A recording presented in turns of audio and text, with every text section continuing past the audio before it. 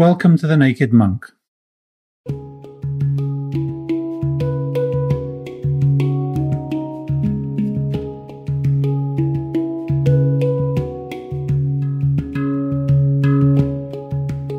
The Naked Monk is for those exploring life and the human condition.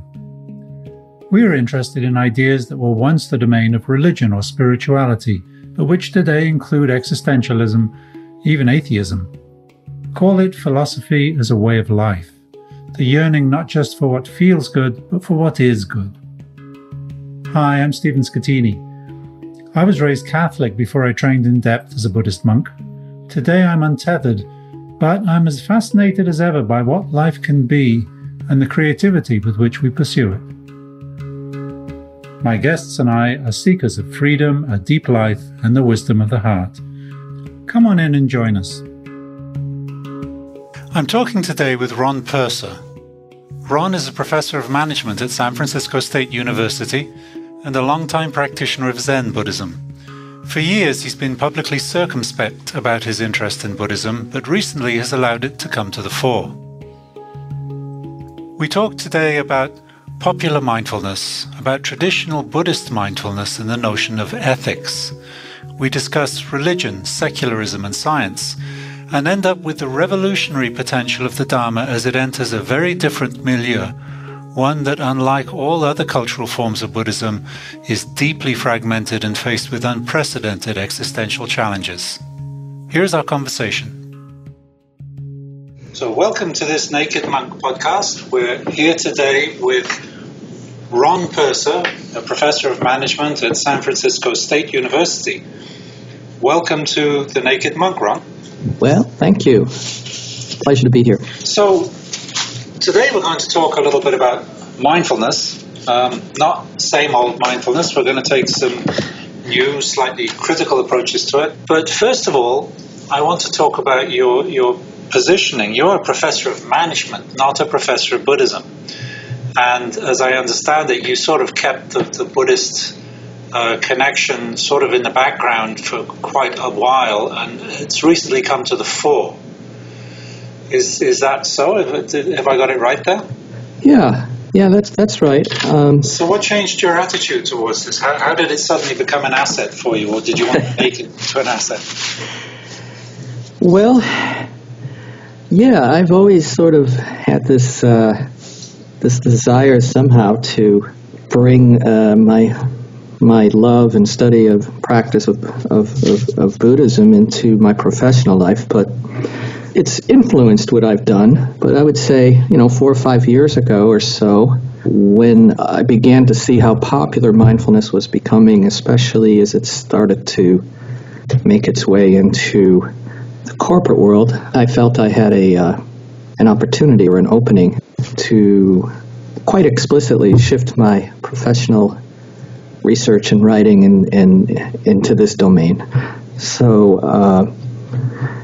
there have been some other things I've started was kind of precursors to that. I was very much interested in creativity in the field of organizations and management and the role of paradox, and those subjects actually were quite mainstream even in the field of organizational behavior, organizational studies. So I had done some work with Albert Lowe up in Montreal, actually. I think I mentioned that to you a while back, who is the director of the Montreal Zen Center, and we collaborated a little bit on a paper on the utility of looking at the pedagogy of Zen koan training, how that might actually help the executives to deal with paradoxes and dilemmas. So that was about 4 or 5 years ago. But yeah, the real shift came when I began to see the mindfulness become extremely mainstream and popular. That's interesting. Your training was more in Zen before this, was it, than in mindfulness? Yeah, I think that's fair to say. Zen and the Tibetan Nyingma tradition as well. Okay, so mindfulness has become a sort of vortex that's sucking us all in as it becomes more popular. It certainly is become mainstream, and I think it is having loop-back effects on traditional Buddhism. There's been some writing on that recently.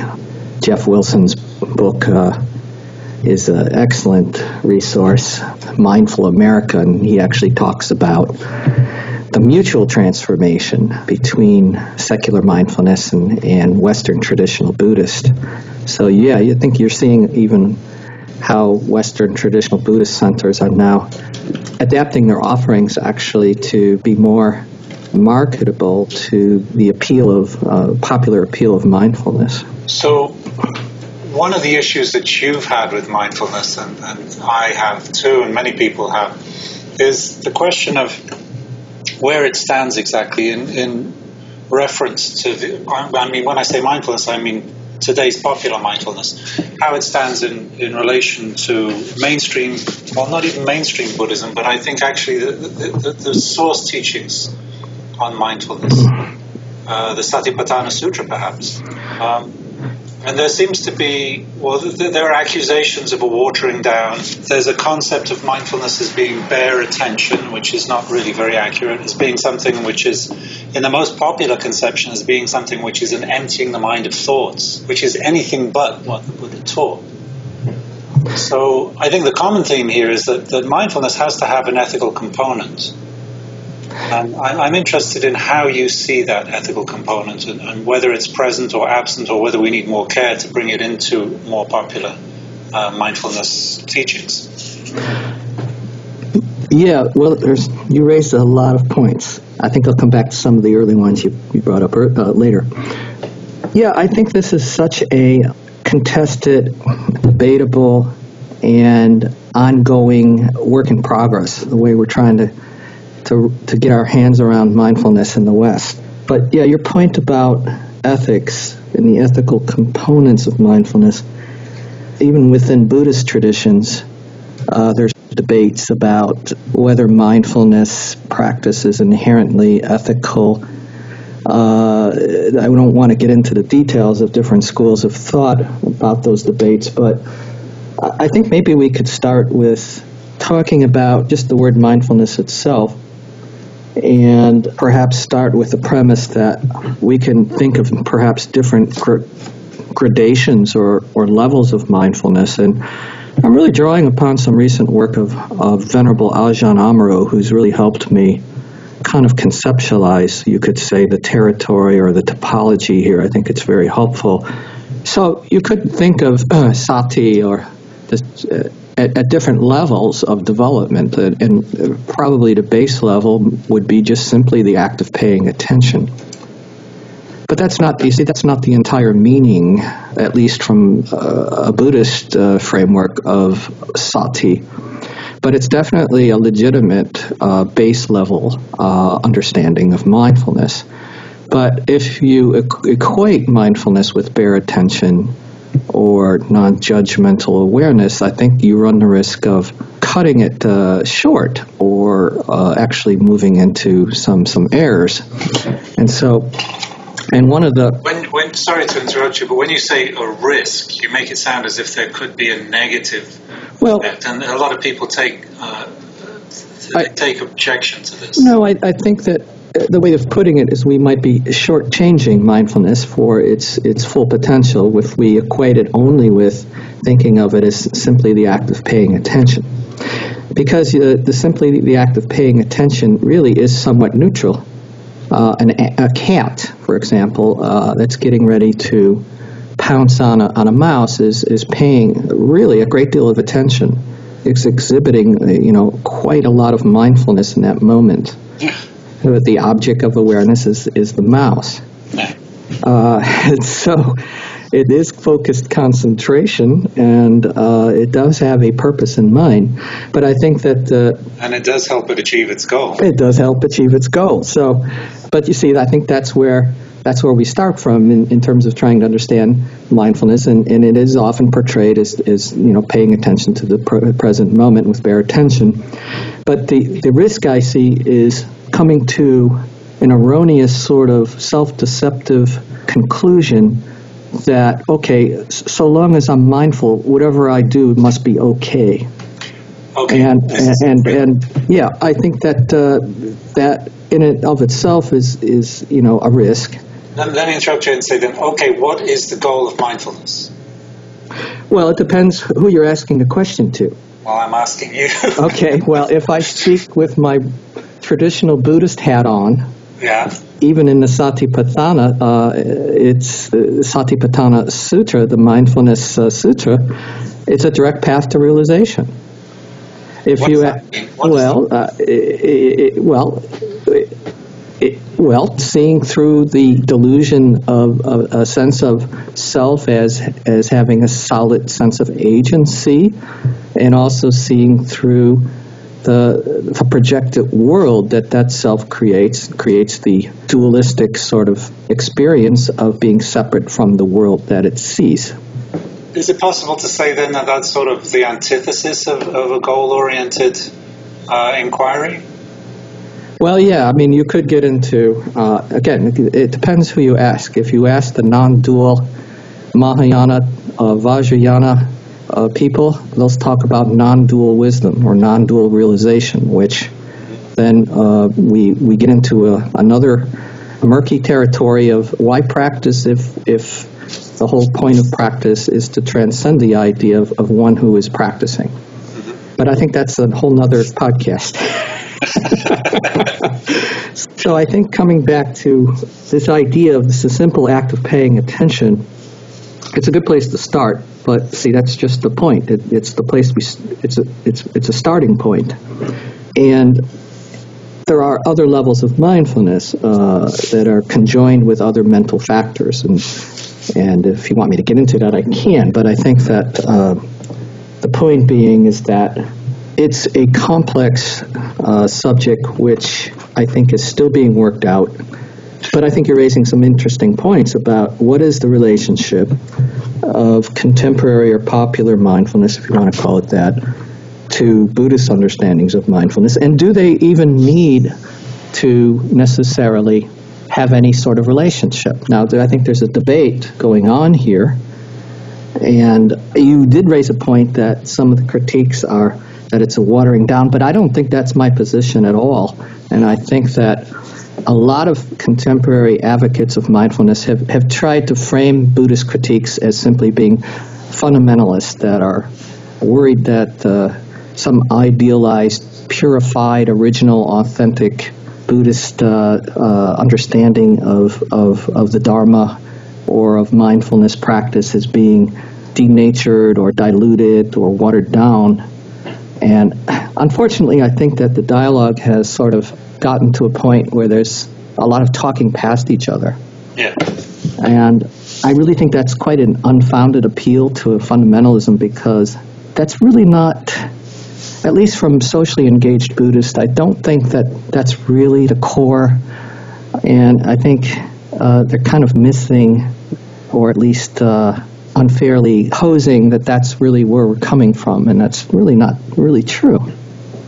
So let me just go back one step and say, okay, when I asked you what is the goal of mindfulness, let's take that to the commercial uses or the popular uses of mindfulness. What do you think the goal is there?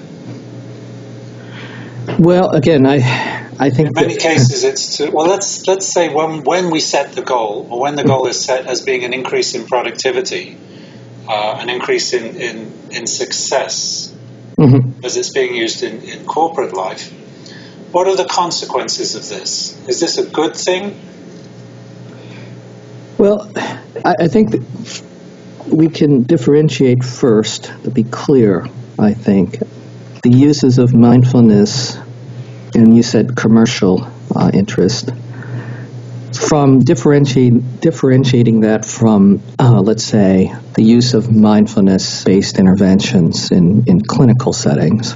Okay, that's good. I'd like to set those two apart, because I think when we change context so qualitatively differently in nature, then we're talking about two different applications.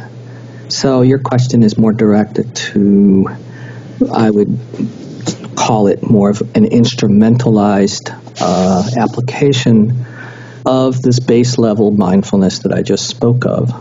which can be used to increase one's concentration and focus and attention towards some sort of instrumental goal. And if that instrumental goal is being able to work more productively and efficiently at Goldman Sachs so that I can maintain my 80-hour work week grueling schedule, I guess it probably would have some sort of usefulness for that purpose.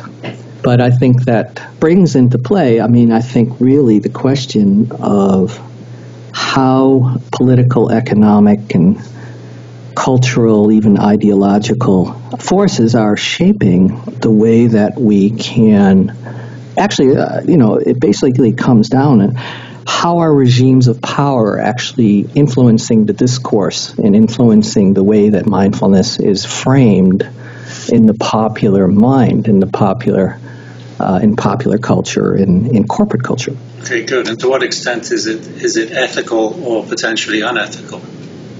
Well, see, that brings up a really, really fundamental aspect of the critique I think that we're moving towards. And that question is, who knows? It's an open question. And the question, who knows, is often used by advocates of contemporary corporate mindfulness people. Because they say, well, who knows what a little mindfulness might do for a leader or even a set of people that are practicing in a corporation to transform that company into something that's more sustainable and compassionate and socially responsible. But that's my point. We don't know. It's in a way, I think that we're really not acknowledging the role of faith even in secular-based applications of mindfulness. What do you mean by faith? Well, here, I'm using faith in a very different way, and I really take this from one of my colleagues and collaborators who I'm working with right now, Edwin Ning, who's at Deakin University in Australia. And what we're working on is this idea that you've heard the expression good faith, to act in good faith. We're using it more in a non-doctrinal sense, the sense that any conversation or any dialogue is based on some level of good faith. Of course, there are dialogues that operate in bad faith as well. Yeah. But the question, who knows, is a question of faith. There's actually some level of faith or trust, implicit level of trust that, well, let's put our trust in mindfulness, and who knows what it might do. It might transform this leader into the most benevolent person that we would never imagine becoming, or we might have trust in this practice that it could be a disruptive technology, as some corporate mindfulness advocates have put it, and actually have some sort of collective effect in transforming that organization and transforming the corporate culture. So in this case, when we say the word mindfulness, then we're assuming that people they are binding it with some ethical judgments or directions which they already have. They consider mindfulness also to have an ethical component. So the question is, how arbitrary is that, and to what extent does it reflect the Buddha's conception of the ethical life, the Eightfold Path? Well, yes, and I think this goes back to the really questionable premise that whether we have to base contemporary mindfulness on anything that necessarily has to be Buddhist in nature. I think there are presumptions, even among Buddhist critics, that secular contemporary mindfulness should adhere to the Eightfold Path or to some traditional Buddhist understanding of what those ethics should be. And I think that's why people, for example, like John Kabat-Zinn and MBSR teachers have been very reluctant to want to make any kind of ethical commitments in their pedagogy and in their curriculum. And their reasons are because we don't want to impose any other sort of doctrinal or religious set of ethics on people who are coming to this not because they want to be Buddhist, because they want relief from their pain and stress. Yeah, that becomes an issue if you try to introduce it into the school system, for example. It becomes politically charged. Yeah, well, there's an awful lot of legal challenges going on around that right now. But I think this also brings up a more complex question of the whole divide or binary between what we say is secular versus religious. And we, from a Western point of view, we come from a Judeo-Christian heritage. There's no denying that. I mean, our culture has been shaped by Judeo-Christian traditions. And we're operating off this kind of Western-centric framework when we think about ethics. Yeah. We're seeing ethics through our own Judeo-Christian lens. And for that reason, I could see why there's reservations if we're interpreting ethics as being some sort of external moral impositions or commandments that we have to adhere to. Of course, I'm not a philosopher, but we are operating more off of, you could say, a Kantian conception of ethics, a deontological idea that, there are absolute fundamental right and wrong types of actions. And that's sort of the framework that we're operating off of. But Buddhist ethics is not coming from that framework whatsoever. And that's very interesting. I think those of us in the West who were drawn to Buddhism rather than just mindfulness have been drawn because we had problems with the Judeo-Christian position or the way that ethics had evolved and the guilt that goes along with it. Oh, yeah, original sin and versus, in Buddhism, original purity. So, I think that it's this sort of misconception or unacknowledged influence of our Judeo-Christian backgrounds, which then sort of shape our way of thinking about ethics. And particularly when we start to bring mindfulness into the dialogue here. Because Buddhist ethics, it's always about intentions and how those intentions lead to certain results. Yeah. So in other words, there's no one particular absolute behavior you can say is either good or bad.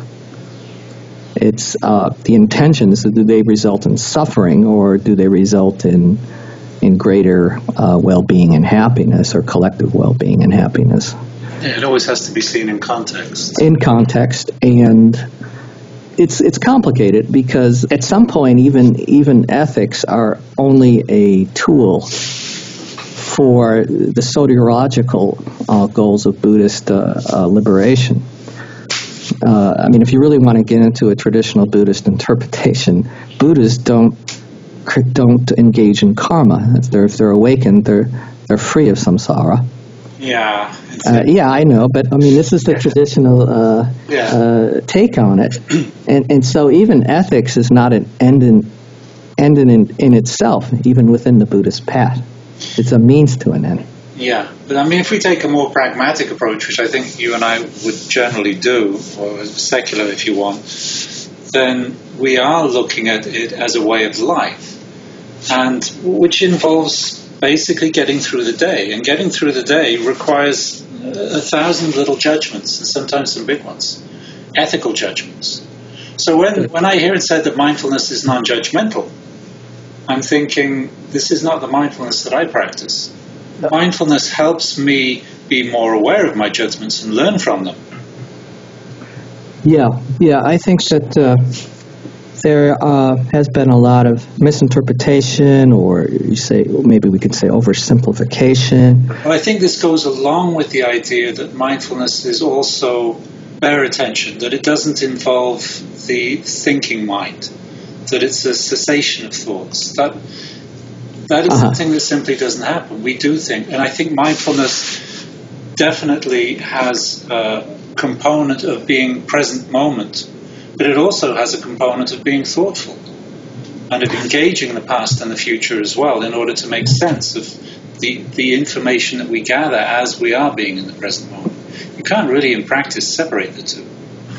No, I've written about that, and I wrote an article called "The Myth of the Present Moment," which really does call into question this fixation on the present moment.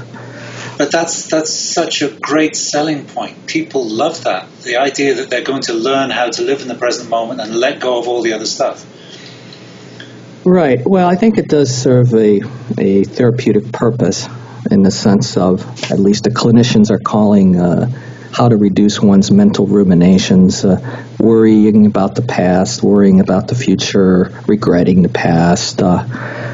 These are definitely anxiety-producing mentations that obviously can be calmed down through focusing attention on one point, and whether that one point is the present moment or whether it's a candle doesn't really make too much difference.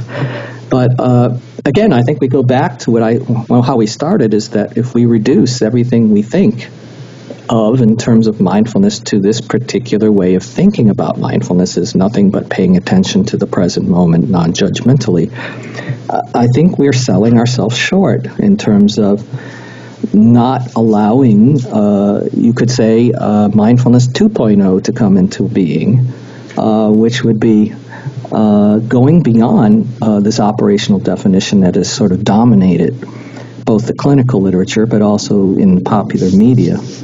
So what is the potential for our society moving into the future? The full potential that mindfulness and behind that Buddhism might expose us to, or might help us explore? Well, I think one of the potentials is not just a matter of accepting things as they are, which is a kind of a very common phrase that's used now. Paying attention to the present moment, accepting things as they are. That's good. I mean, that's therapeutic, and it's good for personal, individual well-being. I don't think anybody would dispute that or be against that.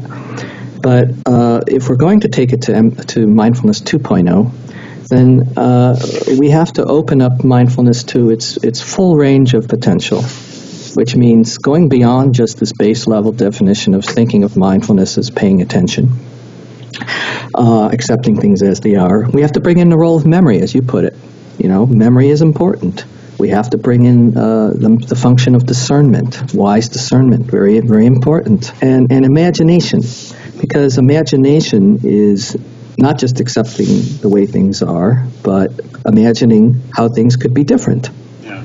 And so I think the current discourse has sort of limited that development or that evolution, and I think this is really where the socially engaged Buddhist critique is trying to make their points, is that this potential of the mindfulness movement could really have a significant collective sense of awakening if we can shift it in the direction of looking at why is it that we have so much stress in our society to begin with?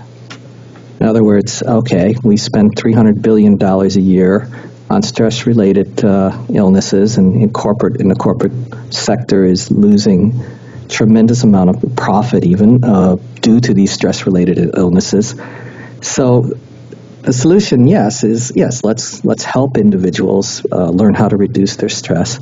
But let's go beyond that and start asking deeper questions about the nature of what is generating these stressors in our society. And that goes beyond just individual personal well-being and happiness.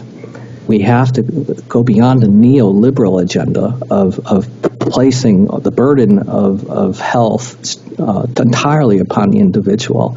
This is really a public health problem. And when it's a public health problem, then we have to think in terms of systems. We have to think in terms of institutional mechanisms, regimes of power. And these are the sort of aspects, I think, that have not become illuminated yet in the collective discourse of mindfulness.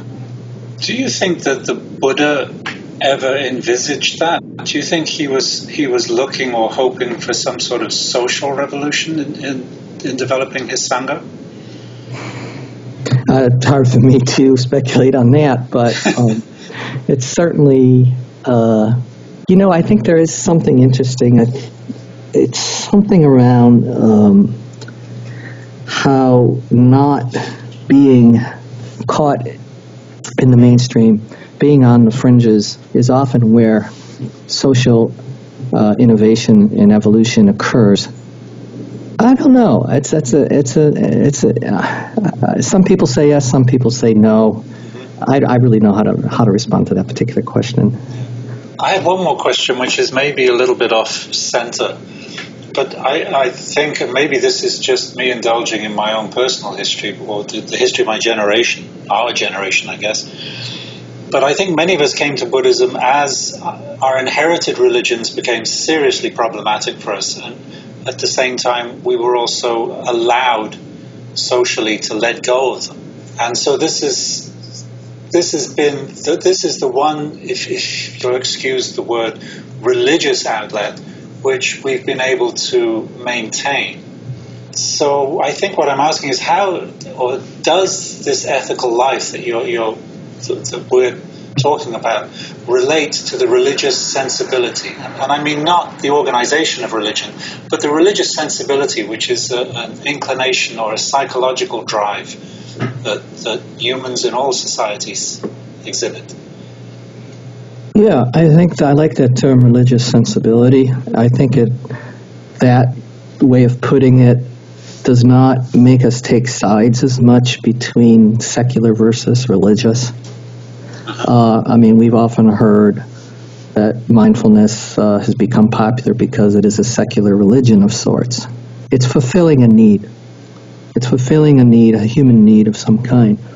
Yeah, so I think you're right that, mindfulness is, if we think of it in these terms, as a religious sensibility, so it's not just some set of isolated meditative techniques, but it is, we are seeing it as a way of generating wholesome actions that are not just for personal benefit, but that have reverberating effects in our interpersonal and social worlds. So I think, it's tapping into, I guess, if you want to sound like the Dalai Lama, it's tapping into that human tendency. We all want happiness, and we all want to, at some level, achieve what's beneficial, even though what we might actually observe may not look that way. Deep down, there is at least then there's a presumption, maybe based on some act of faith, that deep down there is a human tendency that wants to achieve something beneficial or some happier way of being in the world. And so to me, that's where, I think we can transcend this whole religious-secular divide. And I like that term, religious sensibility. There is an appeal, I think, going on here.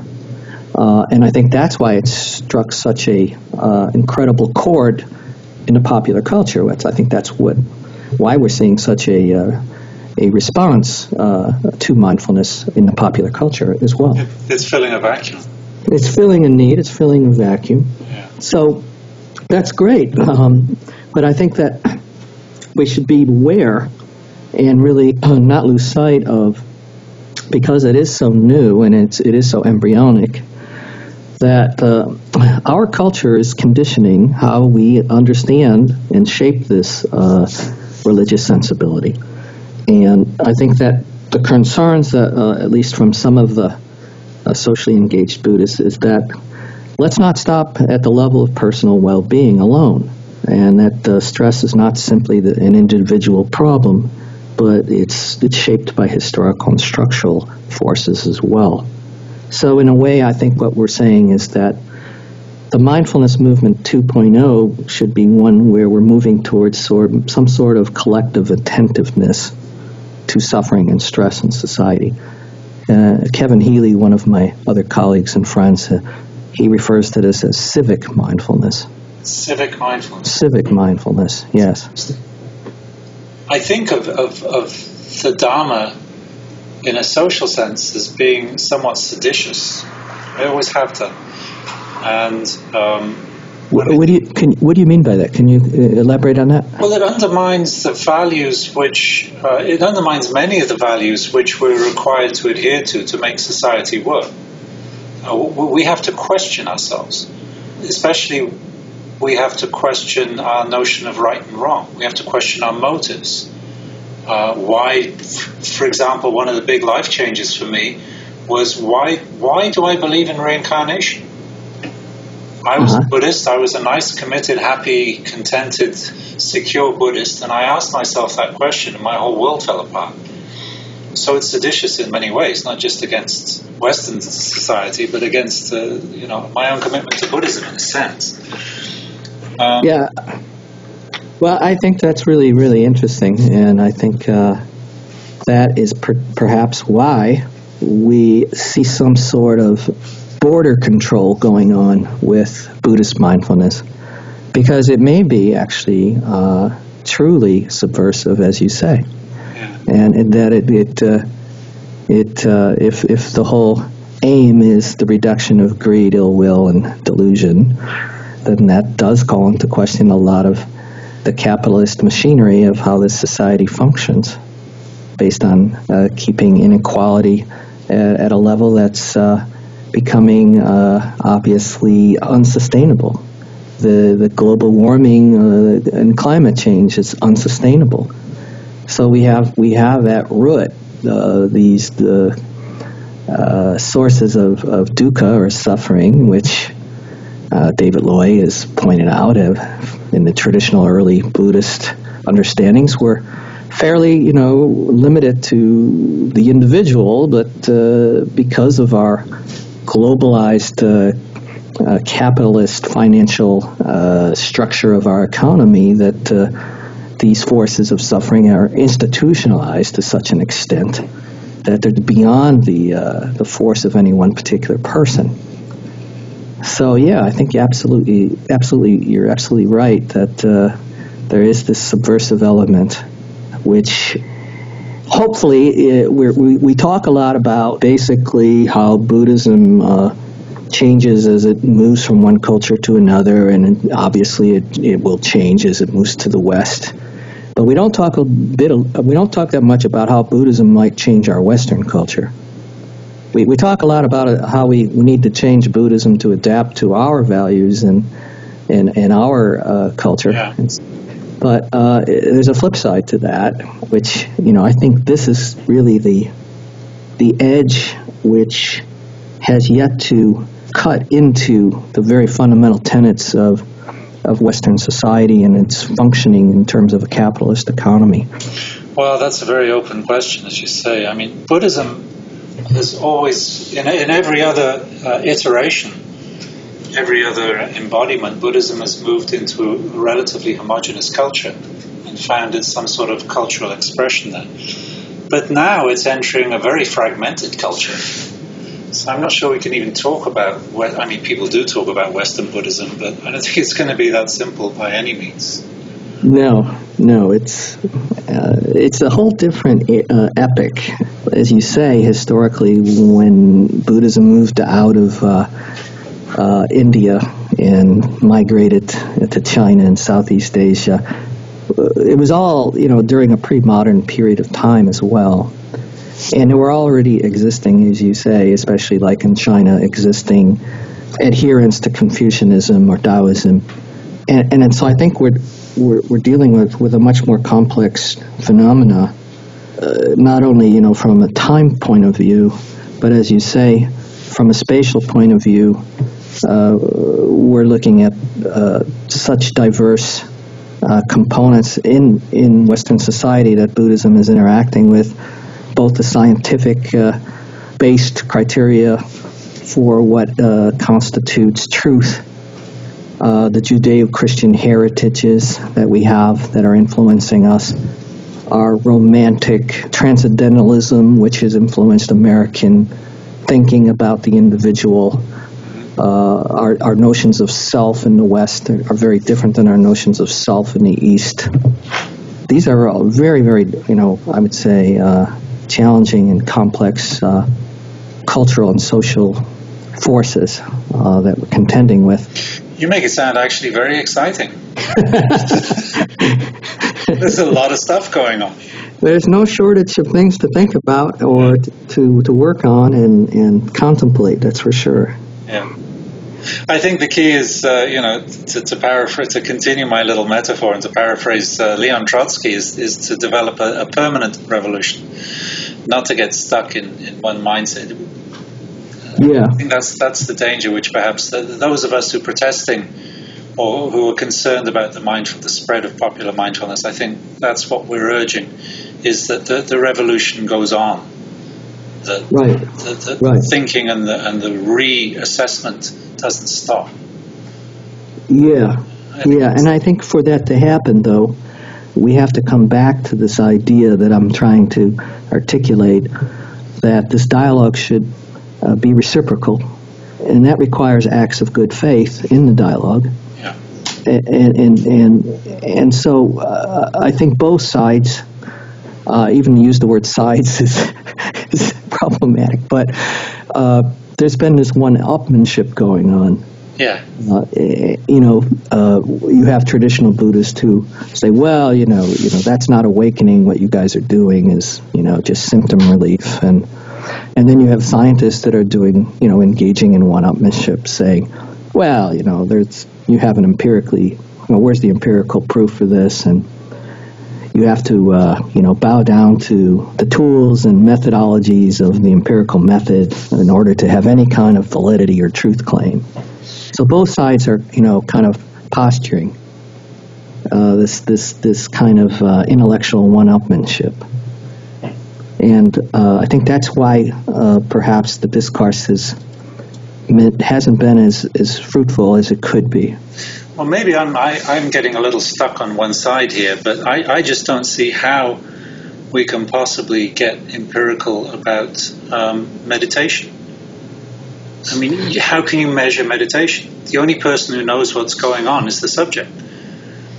Yeah, well, it depends what you mean by measurement and what you qualify as meaningful data. And if you are coming from a third person, objective scientific materialist framework, then you have to measure physical phenomena. And you measure physical phenomena, for example, by putting people in magnetic resonance imaging machines and looking at their changes in their neural circuits and so forth. There's nothing wrong with that, but again, I think what we're saying is that if that's the only framework for evaluating validity, then again we're engaging in this one-upmanship. Yeah, you're quite right. We should include all of us. Yeah. And I think that's where the field of contemplative neuroscience is starting to move in the direction of Evan Thompson's work and people like Jake Davis and Alan Wallace, and they're moving more in the direction of including first person experience in research. But I think it goes even beyond that, because maybe I'm getting on my soapbox here too. Is I think that even in the dialogue between Buddhist adepts, I don't even know if I would call it a dialogue, but the research on Buddhist adepts has been primarily, I think, somewhat one-sided, with almost like collaborates, in the sense of... the research has been conducted by Buddhists. Yeah, but I don't see the mutual reciprocity going on yet between these two very different worldviews. Well, it'll be interesting to see what happens. I think that's a good place to stop, Ron. Okay. We could do another few podcasts from this, but I think we've covered our ground very well. Yeah, there was a lot more in ethics that could have got deep into, but it was good. It was kind of free ranging, Good. So where would you like to take the ethics? I mean, just can you give me an overview? Where else you'd like to go with it? Well, that's what I'm going to do during the summer. I have so many great things I've been reading, and now I'm trying to pull my notes together. And I want to I'm not sure how, I'm not sure exactly, but I want to first of all address, how we've kind of have this misconception of ethics from our Judeo-Christian point of view, just kind of comparatively look at Buddhist ethics and, what's the role of the ethical component in this secular mindfulness movement, that's kind of what I'll work on during the summer. And so it was all downhill from St. Augustine, right? And this idea of the role of faith, this idea I brought up about the non-doctrinal role of faith that may be operating even when people don't acknowledge that it is. I think that's a real interesting area. That would be wonderful. That would be wonderful direction for our society to take if we can open to that as a whole. Yeah, I'm working on an article right now called "In Mindfulness We Trust." Towards a shared horizon of good faith in the Buddhist secular mindfulness dialogue. Oh, that's that title says a lot. Yeah, I'm hoping to get this done maybe in the next couple of weeks, this article. Okay. Well, I look forward to reading it, and I'm sure our listeners do too. Where would they find that, Ron, when it's published, when it's available? Hopefully it will appear in the journal, the East-West Affairs Journal. Okay. And I can't say exactly when. All right, and they can Google that and find it? Yeah, it might be a while before it shows up. And if anybody wanted to contact you about any of this, could they reach out? Yeah, they could email me at rpurser@sfsu.edu. Also, I'd like to mention, if I'm still on here, please do. We're sponsoring a major international conference at San Francisco State, Mindfulness and Compassion, the Art and Science of Contemplative Practice. It'll be at San Francisco State University, June 3rd through June 7th. This is exactly the kind of conference that I wish I could always go to, so I had to organize it myself. And we're inviting both traditional Buddhists and neuroscientists to have this sort of dialogue that I just mentioned, that goes beyond just the one-upmanship game. Good. And they could look at this at www.mcc2015.org. Okay. But we only have about 30 seats left, so. Okay, well, if you're interested, you better go to that website and sign up right away. Ron Purser, Professor of Management at San Francisco State University, thank you very much. This has been a very enlightening talk. Well, thank you.